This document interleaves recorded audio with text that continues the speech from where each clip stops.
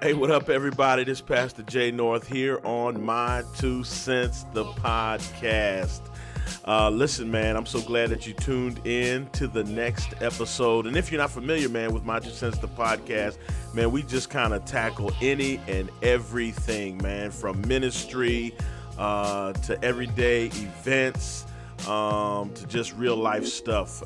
Listen, you can catch us on SoundCloud, Spotify, and iTunes, My Two Cents the Podcast, and check us out on Facebook. We got a Facebook page, My Two Cents the Podcast.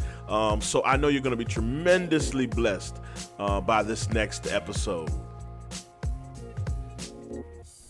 Hey, what's up, everybody? It's Pastor Jay North here on My Two Cents the Podcast, and today I have an extremely special guest with me today, one of the experts here in the field of ministry, and most specifically children's ministry. He is none other than Pastor Mark Rafael. Pastor Mark, man, thank you for coming on today. Thank you for having me. I'm glad to be here, man. Man, so anyhow, first I want to get it out the way, man. So when I first saw your name, I immediately thought Raphael. Right. But I was corrected. It's Rafael. It's not Raphael. That's correct. All right. And is there any special reason why? Because the spelling usually leads people that way. Is it just how it's pronounced? Is there any special reason why it's Rafael as opposed to Raphael?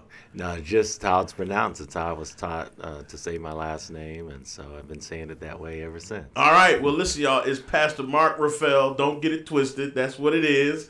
Listen, we have been journeying with pastors, man, in terms of their experience, their call to ministry, and so Pastor Mark, man, tell us a little bit about yourself, where you're from. And tell us a little bit about, man, your call to ministry. All right. Yeah. So I was born in Los Angeles, California. All right. Grew up in a place called Linwood. Okay. And went to church schools there. Went to church actually in Los Angeles called Berean Seventh Adventist Church. My first pastor was Dennis T. Black, Elder Dennis T. Black, who's also my godfather. Okay. And so, that was pretty cool. Yeah. But, I really wasn't having that whole church thing, Christian thing, Adventist thing. Okay. I just, not even from a kid, I just really was very rebellious. All right. And so, but my parents didn't know that. I on the outside, I looked like I was enjoying it, just eating it all up, loving it. Yeah. We know how to hide this stuff, man. Oh, yeah, man. Yeah. I was doing it good, but I was like, nah. As soon as I get up out of here, I'm done. Gotcha. And so probably around the time I was like 18, I think my mother started noticing there might be another side of me. Okay. So she invited some friends over to talk to me and my brother. Okay. And so they came, they talked to us, and they're trying to convince us, that we really needed to kind of go in the Christian way. And then these brothers party and back themselves, But I guess we must have been a little more on the extreme end. So they figured, let's check them. Let's check them. Okay. Let me real quick, man. It just for maybe a parent out there who may be checking and maybe listening or something of that nature. Is there anything that you think your parents could have done to kind of steer you in a different direction sooner? Maybe not. Yeah. Good question. I don't think so, man. Okay. I just think I was just kind of rebellious spirit, man. Yeah. I just think that's the way it was. And I know some parents, they think, oh, man, what could I have done? Yeah. But I think my parents did everything that they probably could have done. Gotcha. Yeah. Gotcha. Absolutely. Yeah, my parents were real strict. And I heard someone say one time that if their parents had not been the way they were, they would have been under the jail. So I might have been under the jail. No doubt. If I had, if my parents had not been more strict. But no, they would had they been less strict. Gotcha. Yeah. So these friends came over and they're trying to convince us to give our life, to God, or at least live a more godly life. And, right. So I got kind of tired of the conversation. So I told them, listen, man. I said, you can't miss what you never had. Okay. I ain't never been to heaven, so I'm not gonna miss being there. Wow. So when I said that, they looked like, what? Their mouths dropped. They're like, oh, these fools, they really crazy. They don't come back. They don't come back. Forget that. So a little shortly thereafter, they closed. They left and closed the door after them. And I was good because I was tired of talking to them. Right. But then the Lord. One day I went to some family members. They were getting baptized. Okay. Went to their baptism. I sat up front just so they could see me, so at least they knew I was there. I was present, support, accounted for, supportive. But I was just sitting there. But when the evangelist gave his appeal, he said, "I'm gonna count to 7," and I'm like, as soon as he said that, I was like, "I'm getting up," and I'm like tripping. I'm like, "Really? I'm getting up? Yeah, I'm getting up." All right. And so count to 7, I was almost up. Then he said, "Oh."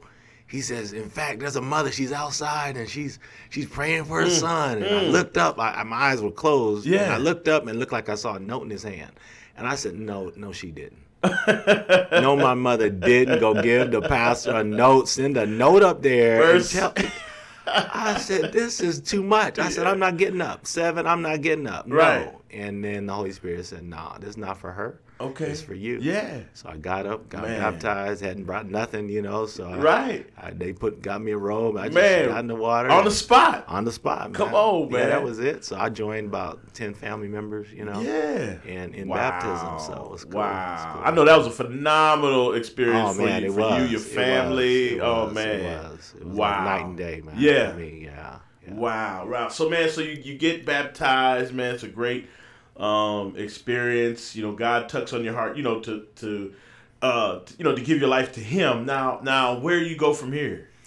Well, so that night, the family members went to a concert that was going on at the Evangelistic Crusade, and I decided to stay back and in prayer and just meditation and studying, and the Holy Spirit just came over me, and I had this voice in my head, that you had that part of you that just makes the good decisions, and the part that make the crazy decisions.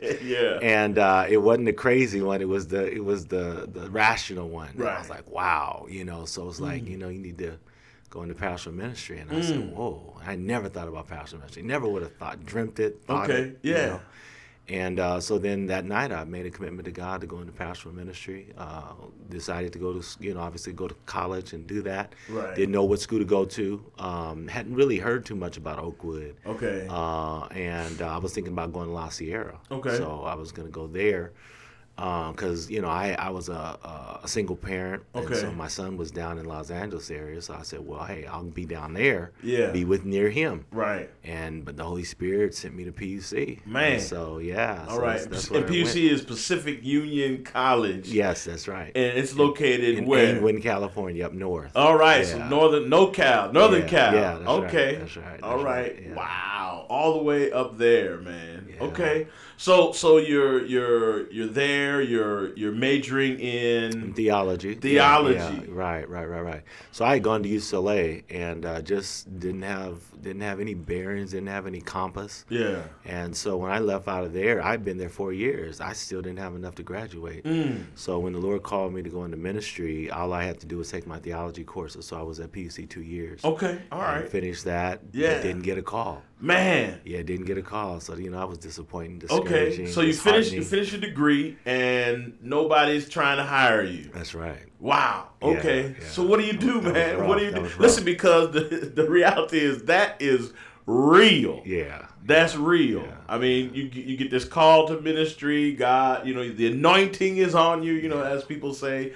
And then you come out, you're done, you finish, you come out, and there's nowhere to be placed. No. Man, so what do you do? I was discouraged, depressed, in fact. So okay. I'm just in mourning, and so summer has now come and almost gone. Yeah. And then I got a call that evangelist George Rainey, the one who actually baptized me in that meeting, who said I'm gonna count to 7. Yeah. Was doing another meeting in Watts. Okay.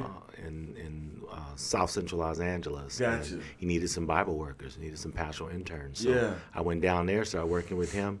And then after that, they started a new church called the Watts Church. And so he asked me to become a part of it. Okay. So I still was not a conference hire. Okay. But the church was paying me. Okay, so they give you like a stipend. Exactly. Okay. So man, just to, just to kind of share with the the brothers and sisters out there who are contemplating ministry, contemplating maybe they're finishing their undergrad, maybe they're finishing their seminary, and they don't get a call.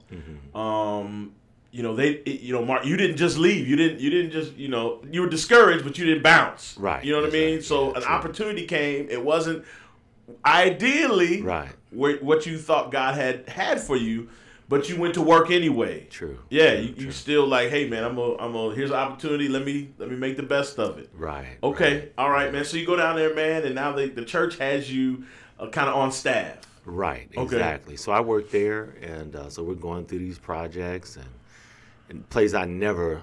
I drive around, not drive through. So now I'm driving through, walking through, man. So that was a really crazy experience. But I knew it was God in my life, because for me to have the courage, or just the drive to go in there and trying to, share the gospel of Jesus Christ with people. So that was a good experience. Okay. But they couldn't continue to pay me like that. So eventually I wound up doing teaching. So I taught for 9 years. Wow. Yeah, wow. I taught 9 years full time. So. Okay. So I mean, listen, at some point you're like, man, I gotta work. Exactly. Yeah. I need a paycheck. I need to, and so you started teaching in a public school, private school? Right. So I started in public school. I started in schools, San Bernardino County schools, and working in alternative ed. So I was working in what they call community schools. These are kids been kicked out of school on their way to juvie, on their way to juvenile detention, on their way maybe to go back to school, maybe to go to adult school. So they're just kind of like in a transition place, and you're trying to help them out during that time. So I was there like 2 years doing that. Okay, and then 5 years after that, 2 years there, 5 more years in a regular school district, Fontana Unified School District. Did that, top fifth grade. Enjoyed that.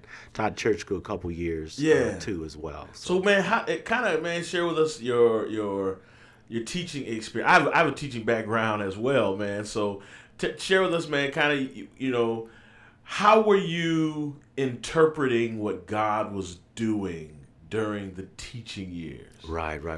So I think there was a couple things. I think one thing that was good was that I was asked to work in a few other churches after I started teaching. And so was leading a group in the high desert. And so was doing that, there's no such thing really as part-time, you know what I'm saying? But in the daytime, I'd be at my regular job, teaching job.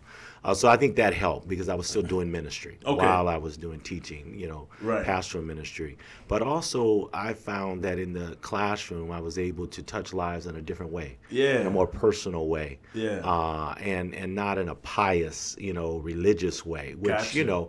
It's good to be able to talk about Jesus and all that, of course, but it's also good to live like Jesus, and have a spirit and attitude of Jesus, and to be able to be creative in how you lead them to God through just the way you treat them, the way you teach them, and so I think that was a good experience for me. Yeah. Okay. Wow. So man, teaching, you're into teaching. So what happens, man? You're between the last year of teaching and the first year of full-time pastoral ministry. How did you make that transition? How did that happen? Right. So good question. So I was in a place, like I said, called the High Desert Church for 9 years. All together. There was a few times where I just was doing this teaching. So the last part of that, while I was there in the High Desert, it's in Victorville, California. It's in what we call the High Desert because it's like 3,000 feet high. Altitude, I should say. And so anyway, I went to the vice president, it was Dr. George King, and I asked him if, the position came open, could he consider me for that? And he said he would. And within a couple of weeks, he called me up and said, hey, there's this church, it's in Moreno Valley called Imani Praise Fellowship Church. We'd like to have you to go there. We'll have you preach, and we'll interview you, and et cetera. And then that was in 2005. And so, that started my conference, my full-time conference experience. Okay, man, Mark, that's an incredible journey, and it certainly is inspiration, especially to those who feel the call of God but don't get a call or an offer like right out of school, and many times, you know, you ready to take on the world, you ready to change, you ready to grow churches, you ready to do a mighty work for God. but then there's no place for you to do it. And so, you know, so this is extremely encouraging, man, especially to individuals who are potentially in that transition or that may happen to them. So Mark, man, listen, this is my final question. What would you, now that, you know, you're a seasoned minister, you've been around the block, you know, back and forth, and now we're serving together here at the Oakwood University Church. What would you tell your younger self, man, you know, who accepts the call of God, you know, there with all his family? What would you tell him, man, about the journey that he's about to experience? How would you give him counsel? Well, I would say, first of all, you know, the Word of God says God works all things together for the good of those who love him, who are called according to his purpose. And so I would say that's first of all. You have to remember that and understand that. So maybe you don't make all the right decisions during that season, that wilderness, wandering in the wilderness season, you know. So I would say that first. But God can still use those experiences to be a blessing for you and to be a blessing for those who you will minister to later. The other thing was I was advised by mentors that I should actually go to Andrews and that maybe I would get picked up there. Okay. And I was like, nah, I didn't already spend all this money here at PUC. Right. I didn't get a call. I am not going to Andrews in the freezing weather and not get a call again. So I had doubt, but I think I would have, if I was talking to my younger self, that I would say, listen to your mentors, listen to those people. They got your best interests in mind. They're in the work. Okay. And so I think I would have done that. I would have actually gone to Andrews to continue to prepare myself for something that I was, sold out to do. Yeah. Instead of doing something else. Now, again, God used it because God works all things for our good. Right. But that's what I would have done differently. Gotcha, man. Well, listen, man, you've been listening to My 2 Cents, the podcast, man. Here with my guy, man, my boy, my homie. Yes. Pastor Mark Rafael, man. We appreciate you coming on today, man, sharing with us about your journey, man. And I hope that this kind of just serves as inspiration, encouragement for those of you who believe that you have the call of God on your life, man. And that God can work it out. So, listen, holla at your boy. Hey, we appreciate you tuning in to this episode of My 2 Cents, the podcast. I'm Pastor Jay North, and we really appreciate you listening. We want to know what you think, man. We gave you our 2 cents. I want to hear what your 2 cents is on what we talked about and shared. So you can do that on our Facebook page, My 2 Cents the Podcast. Also, if you listen by way of SoundCloud, you can also share some comments and feedback there as well. Catch us on platforms, My 2 Cents the Podcast on iTunes and Spotify. Or you can go to my website, www.imjnorth.com, man. Thank you for tuning in. Be blessed.